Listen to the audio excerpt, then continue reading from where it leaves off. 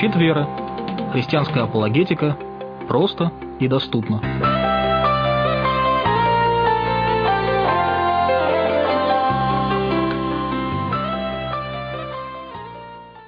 Добрый вечер, дорогие друзья! Вы слушаете Трансмировое радио.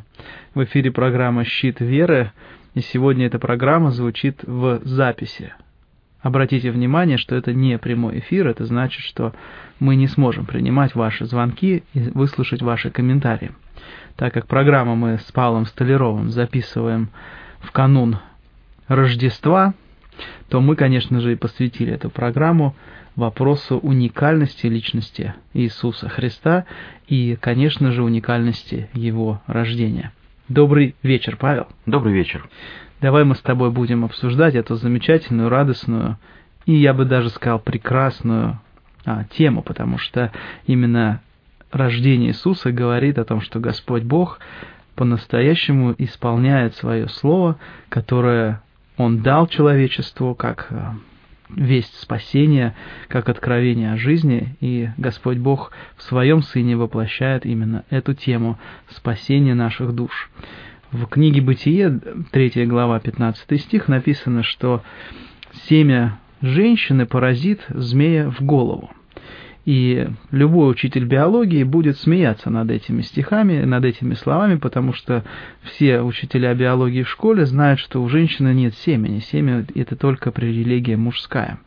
Тогда как Господь Бог говорит о семени женщины. Видимо, Бог, сотворивший мужчину и женщину, к тому времени не разобрался, да, у кого какие есть особенности физиологии. Это ирония. Конечно же, Господь Бог знал, и благодаря тому, что Он знал наперед, Он дал людям такой знак, что женщина произведет в себе какую-то уникальную жизнь, которая приведет к духовной победе и разрушению дел дьявольских. И вот об этой личности как раз весь остальной текст Писания нам и рассказывает.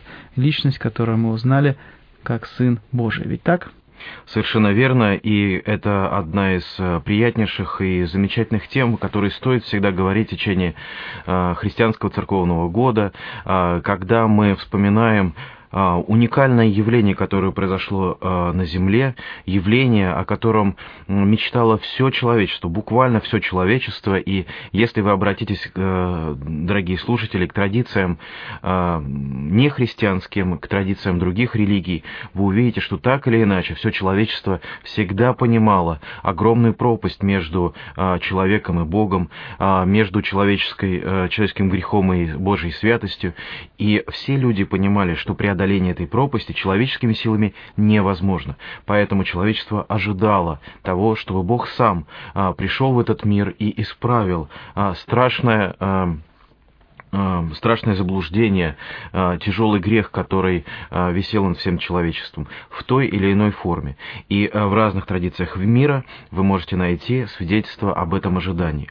И еще раз обращаясь к началу, к бытию, к 3 главе, мы можем вспомнить, что это буквально, это обетование Божие происходит буквально сразу же, как только был сотворен мир, как только человек вкусил благость общения с Богом, как только человек был рядом с Богом, буквально он мог общаться с Богом напрямую и все равно согрешил.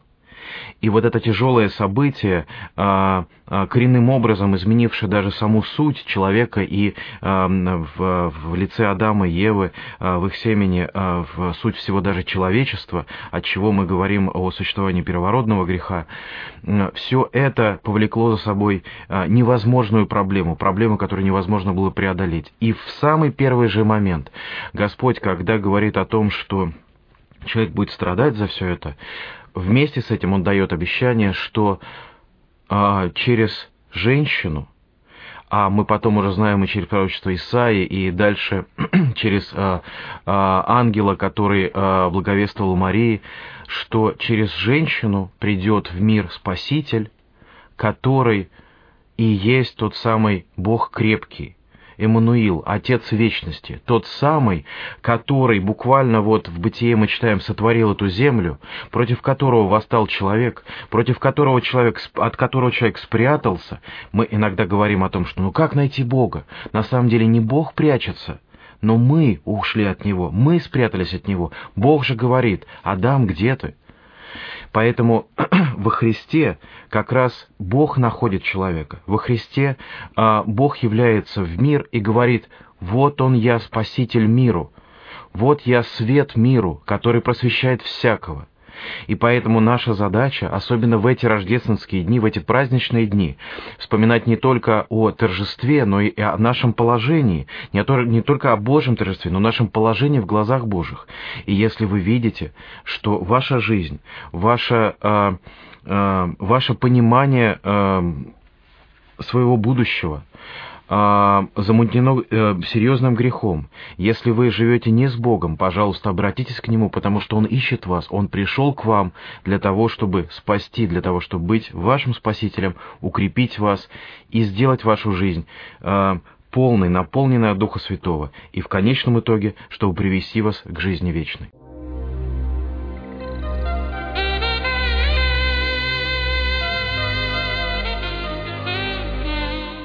Уважаемые радиослушатели, хочу обратить ваше внимание. Передача, которую вы сейчас слышите, звучит в записи.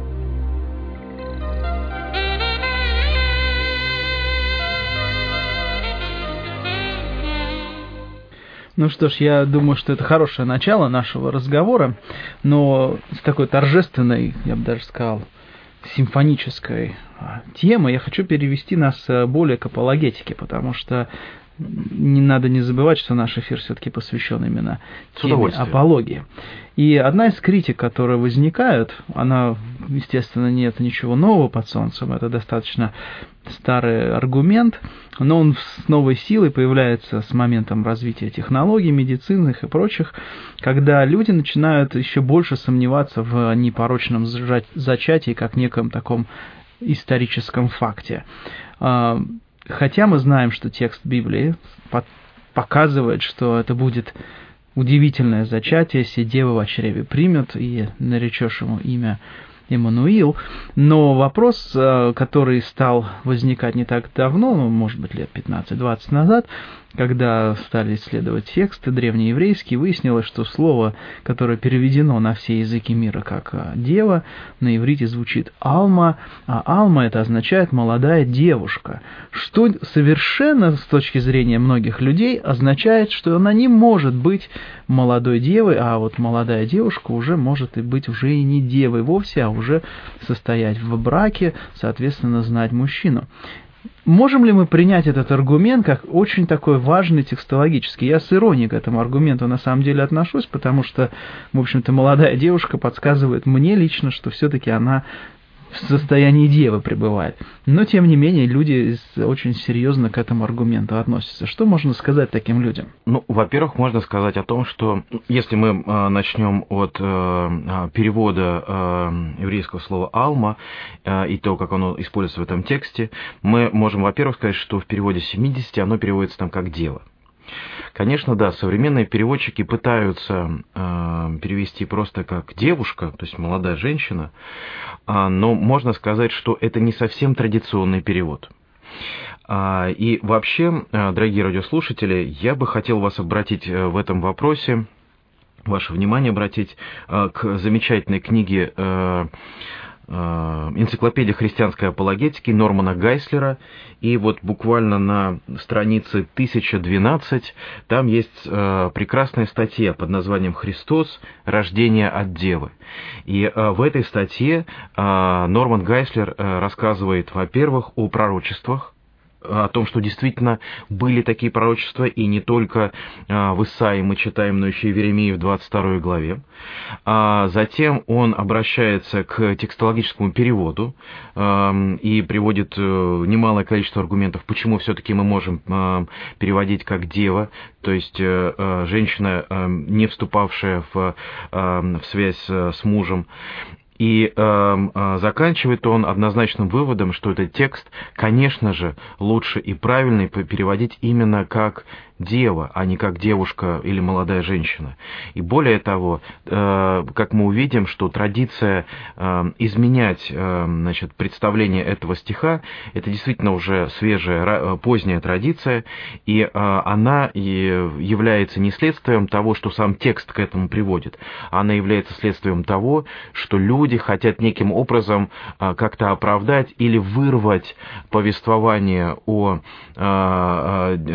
девственном зачатии из учения о Христе.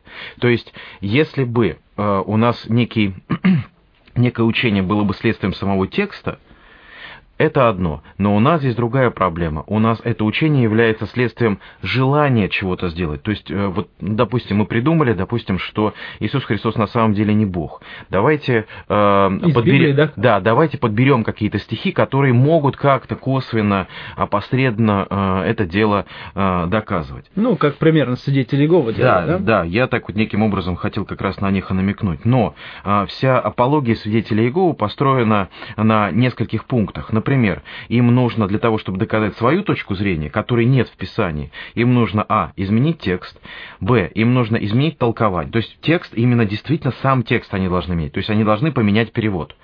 Они должны поменять толкование и понимание стихов, которые подводят к этому тексту.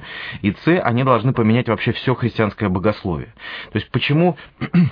кажется, такой не очень, для некоторых критиков христианства, и что Христос там Сын Божий или Бог, большая ли в этом разница?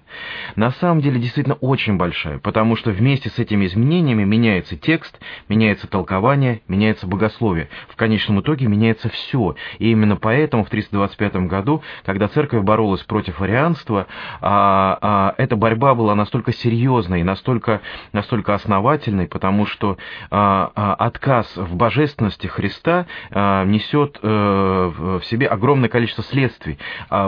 Первое прямое из этих следствий является то, что может ли просто человек, грешный человек, искупить другого человека? Писание говорит, что нет, не может.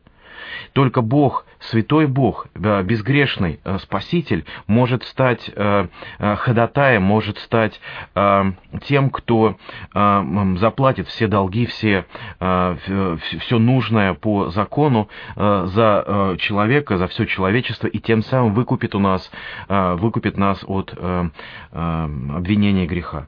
То есть, казалось бы, небольшие изменения в конечном итоге в фундаментальных вопросах ведут к серьезным разночтениям, к серьезным разногласиям, и именно поэтому нужна апологетика, нужна апология, нужно изучать Писание, нужно знать то, во что мы верим. И это хороший аргумент, потому что кажется, что, Алма интерпретировать можно так, и люди как бы становятся не совсем подкованными, что ли, не совсем уверенными в этом вопросе. Но какое значение имеет именно непорочность зачатия младенца Иисуса? Мы начинали с Бытия 3 главы. И здесь получается, что Господь был зачат от Духа Святого. То есть, согласно евангелистам, согласно Луке, мы читаем, Матфея, Луки, мы читаем, что именно Дева рождает Спасителя. Здесь в Бытие мы видим, что именно от семя жены, с того парадокса, с которого мы начали сегодняшнюю программу, и именно через семя жены придет Спаситель. И в Луке мы видим родословную, которая идет по линии Марии, которая исполняется во Христе. И получается, что, мы читаем также еще в Матфея еще родословную, которая идет по линии Иосифа, но мы видим, что Иосиф — это нареченный отец, то есть он не является физическим отцом Иисуса. И в детстве Марии мы видим исполнение того самого первого пророчества, с того самого момента, как только человек согрешил, как только у человека, казалось бы, пали все его надежды, все его устремления, как только человек захотел стать таким, как Бог, знающим добро и зло, и не стал им, а наоборот потерял связь с Богом, потерял тот самый образ и подобие, с которым он был сотворен, в такой тягчайший момент своего падения Господь ему дает обетование, и это обетование через многие года, подтвержденное через пророчество, исполняется в Марии. Я думаю, это просто что-то такое замечательное явление, чудо, которому трудно сопротивляться, и когда мы проникаем во весь его смысл и историческое значение, мы понимаем, что в руках мы держим не просто какой-то текст, умный текст, древний текст, но мы держим текст, который связан во времени с самим творением человека. То есть мы читаем тот текст, через который Бог говорит людям. И из-за этого почтение к тексту, почтение к Писанию, к словам Христа у нас возникает еще больше, потому что с одной стороны, мы можем проводить доказательства важности и значения христианских текстов, исходя из того, как они были до нас донесены, как они были написаны, как они были сохранены, во скольких свитках, насколько точно и так далее и тому подобное. Это одна сторона доказательства, и она очень важная, историческая. С другой стороны, пророческое доказательство единства Ветхого и Нового Завета связывается именно пророчествами о Христе. И Христос сам говорил, что все Писание о нем свидетельствует, что Писание свидетельствует о Христе, о нем как о Спасителе. И вот эта связь как бы соединяет вместе все тексты, такие разные, такие, может быть, в каких-то местах противоречивые по стилю, потому что торжественное описание, я не знаю, там, книги Паралипоменон отличается, например, или, например, философские рассуждения Экклезиаста, или песни Давида в псалмах очень сильно отличаются, например, от исторической книги Руфи, или от апокалиптического видение Даниила и еще что-то. То есть мы видим, насколько разные стили объединены чем? Сказанием о едином Боге, пророчествами, и не просто пророчествами о том, о, да, будет дождь, или там какое-то царство упадет. Это было. Но главный центр всех пророчеств, все, что связывает Ветхий и Новый Завет, и все, что приводит нас к пониманию о важности самого Бога и важности отношений между Богом и человеком именно в Спасителе.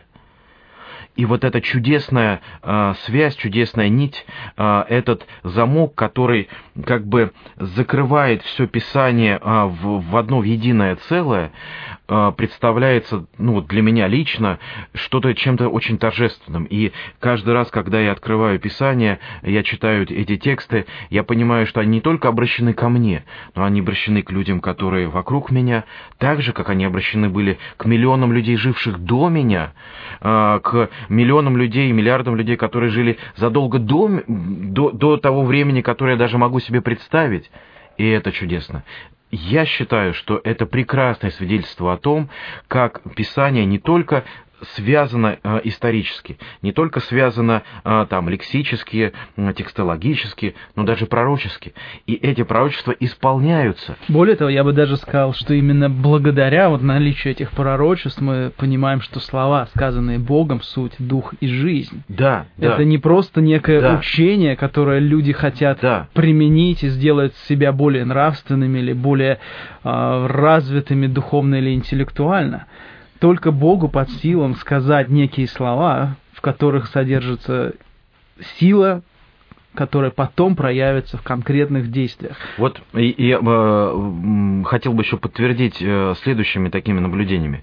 Вы знаете, по роду нашей деятельности мы постоянно сталкиваемся с различными откровениями, которые люди получают в той или иной форме. Угу. Начиная от самых таких вроде бы смешных, под названием «автоматическое письмо», когда люди буквально рисуют какие-то каракули под действием, там, под эмоциональным действием, или, как они говорят, значит, у них есть какие-то дух откровения к ним приходит, и руки сами водят. Значит, у кого-то автоматическое письмо это выражено в каких-то бессвязных словах, у кого-то в более-менее связанных речах и так далее. Кто-то видит видение, рисует картины, кто-то начинает петь какую-то музыку бессвязную или более-менее связанную. Кто-то пишет книги о том, что ему говорят или шепчут ангелы, или что он там читает в записях Акаши и так далее. В общем, форма форм и видов различных откровений, с которыми мы сталкиваемся и которые люди производят, буквально бесконечное количество. Наша библиотека забита разными формами, и, честно говоря, человек неподготовленный, он может даже, так сказать, потерять дар речи, видя то, во что одни пророчествуют, а другие в это верят. И казалось бы, как сравнить? Как человеку понять, что есть истина? Потому что один пророк, хороший человек, добрый человек, он там, может быть, муху не обидел, он там, я не знаю, выращивает у себя какие-нибудь замечательные дерева, например, кедры, да тем более еще звенящие. Он рассказывает людям всяческие сказочки там о целительных свойствах и так далее, там сибирских тех же самых кедров, повествует какие-то небылицы и так далее. Почему не он? Почему не он? Как проверить? Стоит ли проверять каждого слова на верность? Как человеку можно проверить каждое утверждение, что говорит его оппонент? Когда мы встречаемся с людьми, разговариваем и слышим какие-то истории, даже басенки или побасенки, неужели мы начинаем говорить: я тебе не верю, потому что вот, значит, 8-й эпизод в твоем случае, который ты рассказывал, он не соответствует реальности? Конечно, мы не можем чисто технически проверить все. Очень часто мы что-то берем на веру или не верим этому. Но представьте себе, что когда мы говорим о Писании, то здесь у нас уже не действуют эти принципы. Почему? Потому что перед нами не просто какие-то басенки, не просто какие-то истории, а истории, которые закреплены, можно сказать, археологически, которые существовали в реальности, свидетельства которого мы постоянно находим и убеждаемся в их истинности. И более того, они связаны еще каким-то сверхъестественным образом через пророчество и через их исполнение. И люди... Почему происходит вот такое отторжение этих пророчеств? Потому что они боятся. И это действительно так. Любой человек боится Бога. Потому что они боятся, что текст Библии окажется правдивым. Правдивым, потому что если текст Библии правдив в пророчествах, то значит и все остальные части Библии... Если Библия права, тогда я грешен. Кому нужно такое Писание? Я как-то уже в одной из передач цитировал так называемые откровения ангелов-хранителей. Угу. Я, конечно, не призываю читать эти откровения, это сплошная, конечно, ерунда. Хотя очень многие люди вдохновенно читают их, исследуют всем этим откровениям, что очень жаль. В частности, вот Гривзянов и Панова, авторы этих откровений, вот Панова, в частности, пишет, например, такие вещи, очень приятные людям. Она говорит по поводу заповеди «не прелюбодействуй». Оказывается, по Пановой «не прелюбодействуй» — это не просто заповедь, запрещающая вступление в интимную связь вне брака.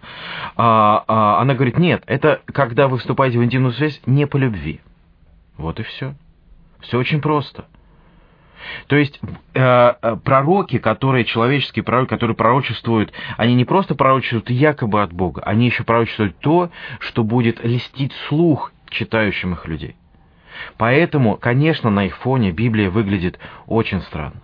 Библия выглядит обличающе, да. Что, в общем-то, она и должна делать, обличать все грехи людей, показывать нам наше истинное положение перед Господом Богом. Бертран Рассел, знаменитый атеист, читавший лекции в студенческих кампусах, городках и буквально будораживший, в 20 веке своими выступлениями. В своем эссе «Почему я не христианин» написал: «С исторической точки зрения весьма сомнительно, существовал ли вообще когда-либо Христос? А если он существовал, мы ничего о нем не знаем». Если ты не хочешь о нем ничего знать, ты ничего о нем не знаешь. Суть, да. То есть, понимаете, как можно не знать и сомневаться в том, что уже многократно было подтверждено исследованиями.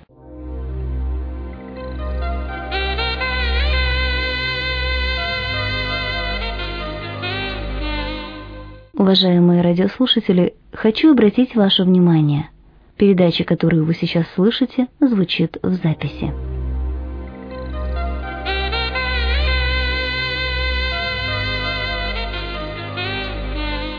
Давай мы вернемся к рождественскому нашему разговору, потому что это является... Об уникальности. темой и целью, да, то Да. есть мы уже как бы подчеркнули уникальность в том, что это через пророчество было связано, но также еще интересен момент, как мне кажется, с тем, что люди, которые читали новозаветный текст, вот буквально, может быть, на их глазах он создавался, вот эта история о рождении младенца Иисуса, она подкреплена двумя такими интересными фактами. Первое — это то, что пастухи должны были увидеть, да, а второй факт — то, что мудрецы должны были прийти и тоже стать свидетелями. Слово Божие говорит, что при слове 2 или 3 свидетелей становится истинным всякое слово, поэтому здесь мы тоже видим логику божественную. Он посылает сначала пастухов, а потом приходят уже и мудрецы, которые звездочеты, явно наблюдавшие это восхождение, появление этой новой чудесной звезды, которая тоже была пророчеством, да, еще во времена странствования Израиля по пустыне, и даже не один из израильтян пророчествовал, а Валаам пророчествовал об этой звезде, как о восхождении звезды Мессии. И интересно, что многие древние пророки и древние народы, которых ты упоминал, они сохранили это знание и ожидали, что эта новая звезда знаменует как раз рождение того обещанного Спасителя. То есть это все настолько действительно сакрально, уникально и связано с рождением младенца. Так вот, когда мы признаем факт, что Иисус, этот младенец, он действительно был непорочно зачат, мы признаем факт, что да, Слово Божье в нем исполнилось для нашего спасения. Что еще это непорочное зачатие открывает для нас? Ну, так скажем, что открывает рождение само. Да. Главным образом, чему радуется и что прославляет Церковь, является то, что сам Бог пришел в мир. И если задуматься над, я не знаю, над этой концепцией, над фразой, над этим утверждением, над этим значением, мы увидим, что невозможно переоценить явление Бога в мире. То есть ты настаиваешь, что именно Бог, а не его Сын, пришел в мир? Однозначно, конечно. Бог Сын. Бог, который извечно является вторым лицом Троицы, Бог Сын, пришел в наш мир для того, чтобы пройти путем человека, для того, чтобы стать сам как человек, пройти путем человека, для того, чтобы пострадать за нас, искупить нас, воскреснуть из мертвых и тем самым проложить путь от смерти к жизни вечной. То есть мы читаем историю об очень уникальной личности. Да, сейчас вот еще просто хочу объяснить, почему это уникально. Да, вот я хочу услышать от тебя, да, почему это уникально. Вопрос не в уникальности учения, хотя, конечно же, то, о чем учил Христос, оно очень сильно выделяется на фоне других повествований, сказаний, историй или философских доктрин. Но в первую очередь и самым главным образом Христос исполнил закон. Христос был за нас тем, кто пострадал за наши грехи. То есть Он не просто пришел и дал нам какое-то мудрое слово. Он не просто обвинил нас или погладил нас по головке. Он не сказал нам: идите туда, а сюда не ходите. Нет. Он сказал... Он дал свое учение, и вместе с тем Он прошел самым тяжелым путем. Он, безгрешный, пострадал за грешных. То есть вот в этом уникальность. Мы видим, как приходят различные аватары, или явления, или проявления Бога на земле.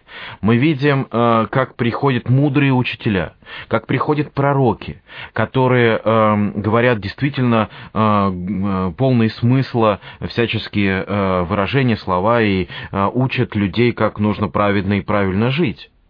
Но кто из них исполнил предначертанное о нем же из веков вечности, кто из них действительно прожил безгрешную уникальную жизнь, кто из них пострадал за всех людей, и кто из них воскрес из мертвых. То есть, если мы будем брать отдельный момент в жизни Христа, например, Христос вкушал хлеб. Многие ли пророки вкушали хлеб? Да, многие. Значит, Христос похож на всех остальных? В чем-то да. В этом да, однозначно. Да, в этом да. Однозначно. Но во всем его явлении, во всем явлении Бога Слова на земле, Другого такого нет. И это явление начинается даже не с благовестия Марии. Оно начинается буквально с благовестия Бога еще Еве, потому что там ей был обещан Спаситель. И вот это обещание верно и исполняется, подтверждается в пророках и осуществляется. И, конечно же, ангелы поют на небе. Ныне родился нам Спаситель. Ныне родился нам тот, кто спасет весь мир. И не только Израиль, не только избранный народ, но во всех людях благоволение. Угу. И когда все люди уже радуются, вот сейчас в это рождественское время радуются рождественской звезде, этому обетованию, обещанию, радуются явлению Бога Слова на земле. Конечно, мы даже когда видим в рождении детей, наших собственных детей, мы видим, что и в наших детях есть какой-то отблеск этой надежды, потому что в лице каждого новорожденного младенца мы видим будущее не только его, но и тех людей, кто будет в нем жить. Так же, как в лице младенца Христа мы видели, пророки видели спасение всего человечества. То есть там много таких замечательных моментов. И, ну, например, еще такой, тоже, может быть, сказочный момент. Так или иначе, мы, когда были детьми, мы верили в сказки, и это хорошо, и в этом нет никакой проблемы, то, что дети верят в сказки, и ученые даже говорят о том, что у детей такое сказочное представление о жизни до определенного возраста, до 4 или 5 лет, если я не ошибаюсь, они вообще не отделяют, что такое сказка, что такое реальность, поэтому они легко верят во все. И это их мир, как они живут, это их психология, это их натура, и, наверное, это замечательно и прекрасно. Но со временем они уже начинают думать более логически, они начинают отделять сказку от реальности, они говорят, нет, там Деда Мороза нет, значит, подарки нам приносят родители, а не какие-то волшебники, ну и так далее, и тому подобное. И взрослым кажется, что взрослые уже не верят в сказки. Взрослым кажется, что повествование о Христе, об уникальном рождении, ну, это ближе к сказке. А мы-то взрослые, мы не должны верить в сказки, в такое какое-то странное явление. Говорят они, в то же самое время слушают сказочную рекламу, смотрят сказочные фильмы, слушают сказочные повествования, в кавычках, сказочные истории, например, как у Фоменко, да, и так далее и тому подобное. На самом деле взрослые не перестают верить в сказки. Они просто начинают верить в другие сказки. Но Писание нам говорит о том, что мы должны верить не в сказки, а в чудо. Угу. Да, давай я вот здесь это чудо может быть странным. Я тебя прерву в этот момент, потому что мне понравилось то, что ты сказал, что не сказки, а чудо. Вот давай сфокусируемся на этом слове чудо, потому что многие люди говорят, вот я вот как-то не хочу верить в чудеса, мне нужно что-то более логичное, объяснительное. Но почему? Чем сказка будет отличаться от чуда? Божественное чудо, в первую очередь, цель божественного чуда является, конечно же, свидетельство о самом Боге, и это путь к спасению. То есть чудеса, которые являл Христос, это не было каким-то шоу или циркачеством для того, чтобы привлечь к себе толпы народу. Толпы народу ходили за Христом и так, ища и исцеления, и чудес, и он душевно об этом печалился и говорил: «О, род неверный». Но он, конечно же, никому и никогда не отказывал, потому что понимал, что людям нужно не только духовное учение, но и физическое исцеление. И он исцелял прокаженных. Он исцелял людей, которые от рождения не видели, и он воскрешал из мертвых. И вспомните Лазаря, который уже смердел, то есть тело которого начало разлагаться, он воскресил из мертвых. То есть чудеса, которые творятся от имени Бога и ради Бога, конечно же, они идут во благо человеку, раз. Но самое главное, эти чудеса свидетельствуют о самом Боге и о спасении. Хорошо, что такое сказка? Я, наверное, не очень сильный антрополог или исследователь литературы в этом плане, но в моем представлении сказка — это просто какой-то рассказ, в котором перемешана реальность и выдумка. Я бы вот хотел сделать контраст между божественным чудом и сказкой именно в том плане, что когда люди вырастают, им кажется, что они стали настолько серьезными, что перестают верить в чудеса, следовательно, и в сказки тоже.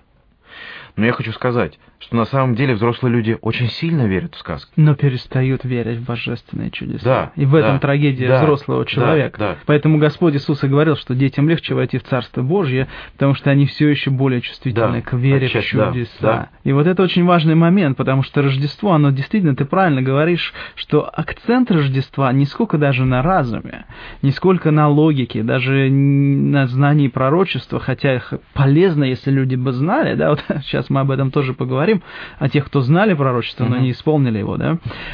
Но вот этот сам факт чудесного рождения младенца, согласно воле и плану всемогущего Бога Отца, это является по-настоящему важнейшим основанием для нашей веры. Вера в чудо рождения не по нашей воле, не по нашей прихоти, ничего, а это была воля Божья явить в мир своего единственного Сына как единственного возможного Спасителя. И это большое чудо.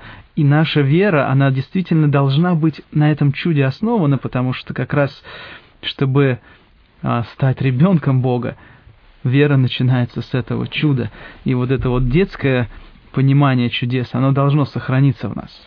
И на самом деле весь мир пронизан чудесами. То есть те люди, которые считают, что наука во всем ее виде отвергает чудеса, или логика запрещает существование чудес, они немного превозносят науку и логику. Во-первых, наука не может и не призвана, и сама не говорит о том, что она описывает весь существующий мир. Она описывает только тот мир, который поддается научным инструментам. Логика — прекрасная часть нашего познания, но логика также имеет свои ограничения, и логика — это инструмент. Логика ничего не говорит о том, что есть истина сама по себе. Она говорит, какое утверждение есть истина, а которое утверждение противоречиво. То есть в данном случае это инструмент познания, но не познание всего. Более того, если мы используем инструмент логики к пониманию рождения или Рождества, да, мы увидим, что логика подсказывает, что это вполне логичное, то есть истинное утверждение, потому что есть как раз элементы пророчества, которые могли сбыться только в конкретно взятой личности. Да, то есть, то есть как мы будем уже рассуждать. Но, опять же, мы не должны приумножать отдельные какие-то инструменты познания мира, преувеличивать их до космических, до всеобъемлющих масштабов и говорить о том, что с помощью науки мы познаем все. Вопрос, как с помощью науки, я не знаю, познать такое человечное, такое знакомое всем чувство, как любовь. Или доброта. Или самопожертвование. То есть мы понимаем, что здесь наука неприменима. Не то, что она бессильна, она просто неприменима. И наука, более того, она сама не лезет в эти разделы. Да, у нас есть психологи, которые пытаются разобраться в чувствах, но в самом основании, что есть любовь, что есть доброта, что есть самопожертвование, наука не разбирается и не лезет, и не собирается этим делать. Но у нас же ведь есть это, мы же живем с этим. И причем все чувства, которые находятся внутри нас, они являются весьма немалой составляющей нашего бытия. И когда мы говорим о том, на что мы надеемся, мы же не говорим о том, что мы надеемся на законы математики. Нет, мы говорим о том, что мы надеемся, что у нас есть друзья, мы надеемся, что родители всегда любят нас, и что бы с нами ни произошло, даже если мы будем самым последним блудным сыном, отец и мать, они примут нас такими, какие мы есть. Мы надеемся, что дети будут поддерживать родителей, что они будут любить даже тех родителей, которые уже к концу своей жизни, может быть, не так говорят, не так себя ведут и вообще уже состарились. Эти моменты, они объясняются наукой? Нет, но они существуют однозначно. Они важны в нашей жизни? Конечно же. И человек, который надеется только на науку, мне кажется, он немножко преувеличивает свои надежды, а в своей жизни, в реальной жизни он все-таки с этим живет. И более того, наука некоторым образом подходит к представлению или пониманию чуда буквально в том вот чудесном виде, как это чудо описывается даже в Писании. Я недавно размышлял о таком, просто смотрел одну программу, читал информацию, литературу. Например, посмотрите, как устроена наша Солнечная система. Даже вот расположение Земли на своей орбите и то, что большие крупные планеты, такие как Юпитер и Сатурн, защищают нас от пояса астероидов, то, что рядом с нами Луна, происхождение которой вообще очень сложно описывается учеными и предпринимаются разные попытки, но так или иначе, мы сейчас не об астрономии будем говорить, просто говорим о том, что Земля чудесным образом находится на таком расстоянии от Солнца, когда нам не холодно и не жарко, когда мы можем растить зерно и наслаждаться солнцем, и у нас есть снег, который накапливает воду. Мы не страдаем от постоянного метеоритного дождя, который проливается на крупные планеты вокруг нас или даже на ту же самую Луну. Мы смотрим звезды через атмосферу, которая пропускает свет, но не пропускает ультрафиолет, который мог бы сжечь всю растительность. В общем, и так далее и тому подобное. В Земле находится железное ядро, которое за счет своего вращения существует магнитное поле. В общем, много всяких таких моментов, каким образом устроен этот мир. И наука приходит к такому явлению, что так называемый антропоморфный принцип устроения Вселенной.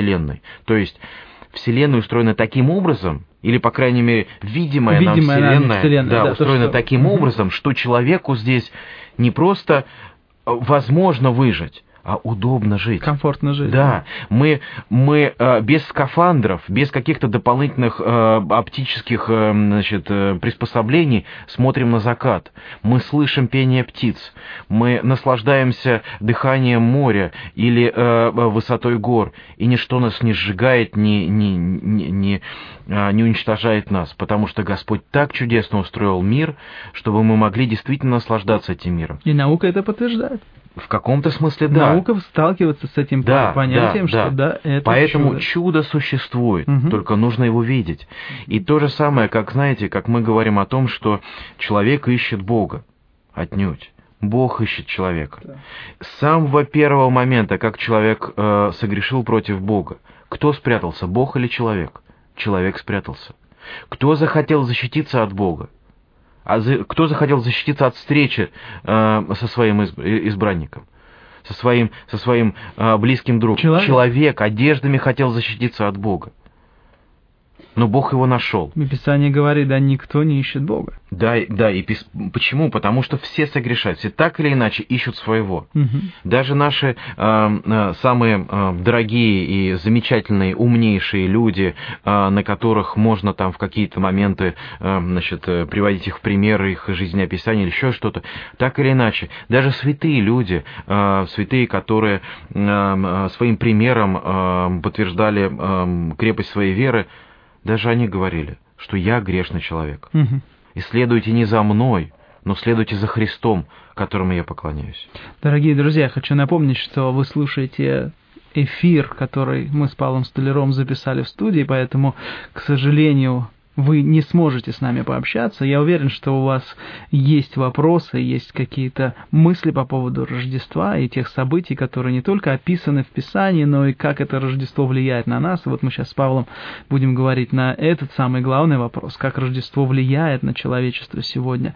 Хочу напомнить, что вы можете этот эфир еще и прослушать потом на сайте Трансмирового радио, а также не забывайте о ресурсе, который готовит для вас Центр апологетических исследований, сайт apologetica.ru. В вашем распоряжении он для вас существует. Пользуйтесь всем, что там накоплено. Задавайте вопросы, на которые вы не смогли там найти ответ. И тогда творчество и энергия наших друзей из Центра апологетических исследований послужит вам в большей степени. Мы очень заинтересованы в искреннем, открытом и глубоком общении с вами. Спасибо за то, что слушаете наш эфир сегодня. И давай мы сейчас уже завершим, у нас остается 15 минут, и поговорим на этот очень важный вопрос не только для тех, кто уже знает Спасителя, но и для тех людей, которым мы хотим рассказать о Спасителе. Какое значение Рождество по-настоящему имеет для нас? Мы уже поговорили о том, что это рождение Спасителя. Но современный мир как бы меньше всего об этом говорит. Современный мир говорит о Рождестве как о неком празднике подарков. Можем ли мы как-то и эту тему затронуть, и рассказать о том чудном даре, который Господь, Отец Небесный, приготовил в Своем Сыне? Часто праздники, которые пересекают нашу жизнь, они имеют какое-то временное значение, или они опираются на такие несколько двойственные смыслы, которые не всегда и не все люди понимают. Когда же есть праздник, который, не знаю, прекраснее которого трудно придумать, даже просто выдумать, да, то есть можно говорить и действительно достойно говорить о великих победах, о каком-то серьезном избавлении, о каких-то больших свершениях. А как насчет Нового года? Вот все очень любят Новый год, да. Я не очень понимаю, в чем смысл, правда. Все замечательно, но представляете, повод... То есть все эти поводы, они достаточно такие спорные. А здесь мы говорим о том, что мир посетил сам Творец. Тот, кто создал этот мир, он не просто посетил его в невидимой форме. Вот это очень важно. А он стал таким, как мы. И Слово Божье обитало вместе с нами. Оно было как человек. Христос обрел не просто человеческую плоть, но человеческую сущность. Он сложил в себя многие свои полномочия и явился к нам для того, чтобы быть вместе с нами. И если раньше мы не могли даже как-то представить образ Божий, и если раньше все чаяния людей утыкались на величие Божие и невозможность преодоления даже философски границы между человеком, грешным человеком и святым Богом, между конечным человеком и бесконечным Богом, вдруг в явлении Христа мы вдруг начинаем его ощущать. Христу протягивают хлеб, Христу протягивают воду, с Христом ходят вместе, его касаются, он касается других людей. Я думаю, что это прекрасное обетование человеку и прекрасный образ, который есть теперь сейчас среди нас, и тот образ, на который мы можем опираться. И когда нам некоторые так называемые агностики говорят, как мы можем знать о Боге, если Он так далек, так неизвестен, так непонятен, мы вообще ничего не можем знать о Боге. Мы говорим, отнюдь. Он сам явился. Да, мы не можем к Нему добежать, достучаться, допрыгнуть, протянуть к Нему свою руку, но Он протянул эту свою руку к нам. И вот это такое замечательное явление, с помощью которого мы можем обращаться к людям и рассказывать. Я хочу вам рассказать о Боге, который сам проявил себя в этом мире. Какой Он был. Давай послушаем о Нем. Давай попробуем понять Его. Может быть, не Его, конечно. Попробуем понять, что Он нам хотел рассказать. Это замечательный повод для того, чтобы узнать о Христе, для того, чтобы узнать о том, какой Он был. Если люди скажут, ой, много таких было. Ну, опять же, как вот некоторые критики говорят, вы знаете, много было мудрых людей. Да, почему бы и нет? Было очень много мудрых людей. Было много добродетельных людей. Да, немало, конечно. Человечество богато хорошими, замечательными примерами, на что мы можем опираться. Было немало людей, которые показывали чудеса. Я здесь немножко буду уже сомневаться, много ли таких людей было и какие-то были чудеса, но все равно спорить не буду. Хорошо, допустим. Но вопрос, был ли такой человек, в котором все это соединилось вместе? И вот если говорить о примерах, то Христос, как никто другой, является той личностью, которую стоит и достойно, и интересно изучать. Почему? Потому что в нем все это собрано. Потому что, да, действительно, в разных людях есть что-то, но во Христе это все вместе. И когда мы говорим, когда мы приходим к человеку с праздником, поздравляя его и даря ему какие-то подарки, подарки это вторично. Потому что так или иначе, Христос подарил нам в первую очередь себя, свою жизнь. И в своей жизни, в жертве, Он подарил нам то спасение, о котором мечтали все. Я думаю, что это замечательный повод, что стоит вспоминать как праздник, о чем стоит радоваться, о чем стоит благовествовать другим людям. И, что интересно, так или иначе люди понимают, я уже многократно уже сталкивался с этим, так или иначе люди понимают, что Рождество — это не только подарки, но они не договаривают. И если вы станете тем человеком, кто договаривает эту мысль, вас будут слушать.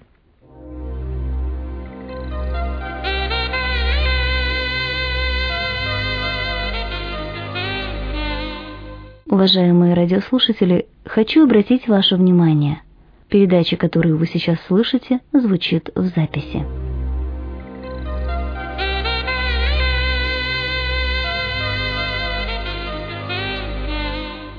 Друзья мои, я принимаю вызов, который Павел только что нам всем, по-моему, бросил, и действительно давайте станем теми людьми, которые будут договаривать то, о чем весь смысл Рождества.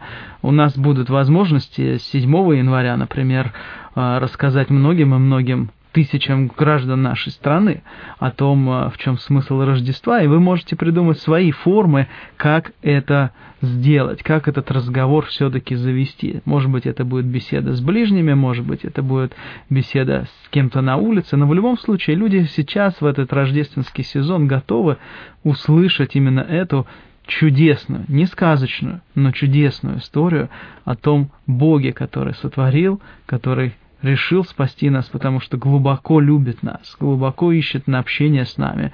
Мы ему интересны. И это замечательно, то, что мы нашли в Господе Иисусе, то, что Он действительно заинтересован в нас, к святым, которые на земле все желание мое, написано в 15-м псалме Давидом. И у нас остается совсем немного времени. Тут есть один вопрос, который, я знаю, требует намного больше рассуждений, но тем не менее. Ты не раз уже подчеркивал о том, что Бог оставил свои божественные полномочия, это то, что ты сказал, и стал человеком.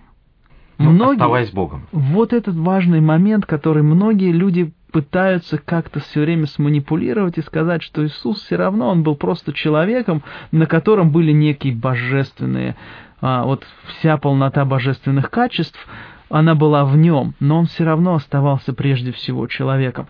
Так это или нет? Он, оставаясь Богом, стал человеком. Вот это очень важно. И две природы соединились неслитно и нераздельно. Почему люди так приняли такое толкование? Вот здесь мы уже говорили тоже о логике, потому что в Писании, вот вообще представьте себе, когда человек начинает говорить о каких-то моментах, о каких-то истинах, которые превосходят его понимание или даже тот мир, в котором живет человек. Ну, например, когда люди начинают рассуждать о такой сущности, как бесконечность. Мы понимаем, что она имеет право, возможность, и она существует, эта бесконечность. Но наши рассуждения на нас, конечных, людей, да, живущих в конечном мире, рассуждения о бесконечности, они так или иначе ограничены. И мы начинаем в своих рассуждениях подходить к некой тайне, к границе понимания, к чему-то такому, за пределами которого мы уже не имеем четких образов и примеров. То есть мы вдруг сталкиваемся с ограниченностью нашего представления. Так вот, когда мы говорим о Боге, поверьте, мы не можем трактовать Бога полностью, мы не можем Его описать полностью. И тогда на что мы опираемся? Мы опираемся на то, как сам Бог описывает себя, какие характеристики Бог дает сам о себе. То есть, когда, например, свидетели Иеговы говорят о Троице, что Троица не может быть, потому что она нелогична, мне кажется, что это нелогичное утверждение о нелогичности. Почему? Потому что все-таки мы переходим в сферы, которые лежат за пределами человеческого представления. И говорить о том, что эти запредельные сферы логичны или нелогичны с точки зрения нас, это, детство. Это такая вот банальность, вот такое вот очень... не будем никак их характеризовать, просто... Согласимся, что это просто детство. Да, вот когда дети так рассуждают, мы их принимаем. Да, мы говорим, окей, да, вот вырастешь и потом все поймешь. Вот именно в такой форме надо с ними разговаривать. Да. То же самое, когда мы читаем повествование о Христе. Евангелисты совершенно четко описывают нам, передают нам слова, в которых мы видим Его божественную сущность. Мы видим, что Христос обладает возможностью не только прощать грехи, что было уже страшно в глазах людей того времени, но что Христос имеет власть над самой жизнью. Не просто над жизнью других людей, как воскресил Лазарь, да, но и над своей собственной жизнью. Что Христос не умер просто так вот случайно, но это на то была Его великая и благая воля, что Он сам отдал свой дух, и Он сам вернулся к жизни по своей собственной воле. Никто в этом мире не может таким образом засвидетельствовать о своей божественности. Когда фарисеи спорили со Христом, кто же Он не стал приводить им большое количество цитат или каких-то подтверждений или философских уловок. Он им сказал совершенно четко и определенно: «Если не верите моим словам, посмотрите на мои дела». И что на это сказали фарисеи?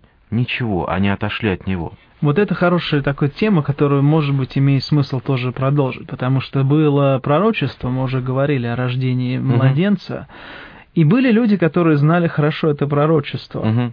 Но это пророчество не произвело в них ни малейшего движения, хотя пришли волхвы и сказали: где рожденный царь иудейский, мы видели звезду. Они им объяснили, где он должен родиться, в городе Вифлееме. Ищите его там, а не в Иерусалиме, но сами туда не пошли. Что же происходит с душой человека, хотя человек может и знать все, но так и не двинуться навстречу Божьему Слову? Вот посмотрите, история рождения. У нас была замечательная проповедь на эту тему в церкви, когда пастор как раз приводил вот примеры вот этих людей. Одни люди, когда Иосиф и Мария пришли в Вифлеем, они просто закрыли перед ними двери. То есть они сказали: ну да, мы понимаем, в каком вы тяжелом положении находимся, но мы в не лучшем, до свидания, идите где-нибудь, ищите в другом месте, то есть безразличие. Были люди, как пастухи, которые радовались всему, да, их было немного, да, может быть, они в простоте своего сердца радовались, и, может быть, не принесли каких-то особых даров или не сказали особых слов, но они были свидетелями рождения. Были волхвы, которые искали и нашли. Но был также еще и царь, который пошел против всего и который приказал убить. И есть люди, которые безразличны, которые радуются. Есть люди, которые торжественно встречают Рождество, но есть люди, которые всячески сопротивляются, которые называют себя царями своего собственного мира и сопротивляются приходу Мессии, приходу Христа. И я желаю, чтобы вы были как добрые пастухи или как мудрые волхвы, встречающие Спасителя, встречающие того, кто родился в этот мир, став человеком, чтобы каждого из нас спасти и привести к жизни вечной. Ну, Павел, ты хорошо так закончил, что прямо и продолжить разговор вроде как уже и не стоит. Ты так поставил логическую точку. Действительно, есть разные люди. Хочется напомнить вам, дорогие друзья, что вы слушали эфир программы «Щит веры», который мы с Павлом записали в рождественские дни. Еще раз мы искренне поздравляем вас с этим невероятно прекрасным праздником, который действительно являет божественное чудо, которое так нужно всем людям, чтобы оставаться и быть чадами Божьими. Бог пришел в этот мир для того, чтобы искупить грехи людей, чтобы люди потом смогли что сделать? Стать сынами Божьими. Стать сынами Божьими. И мы, конечно, молимся в эти дни о том, чтобы как можно больше детей Божьих появилось в этом мире благодаря рождению этого чудесного младенца, потому что его жизнь, она имеет такую власть и силу продолжаться в жизнях тех, кто доверится ему. Он сказал: «Я даю вам жизнь, вечно верующую в меня на суд не приходит, но перешел из смерти в жизнь». Помните о том, что пока мы в грехе, мы мертвы. И когда мы получаем через покаяние это прощение, то мы оживаем в общении с Господом Богом. И это такое чудо Рождества, которое только переживший его может испытать радость вовеки. Пусть Господь благословит вас, и через 2 недели снова будет программа «Щит веры», и мы сможем услышать в эфире те вопросы, которые вы задавали в течение 2013 года. Программа тоже будет как бы такая избранная от щита веры. До новых встреч, и благословит Господь. С Рождеством Христовым. До свидания.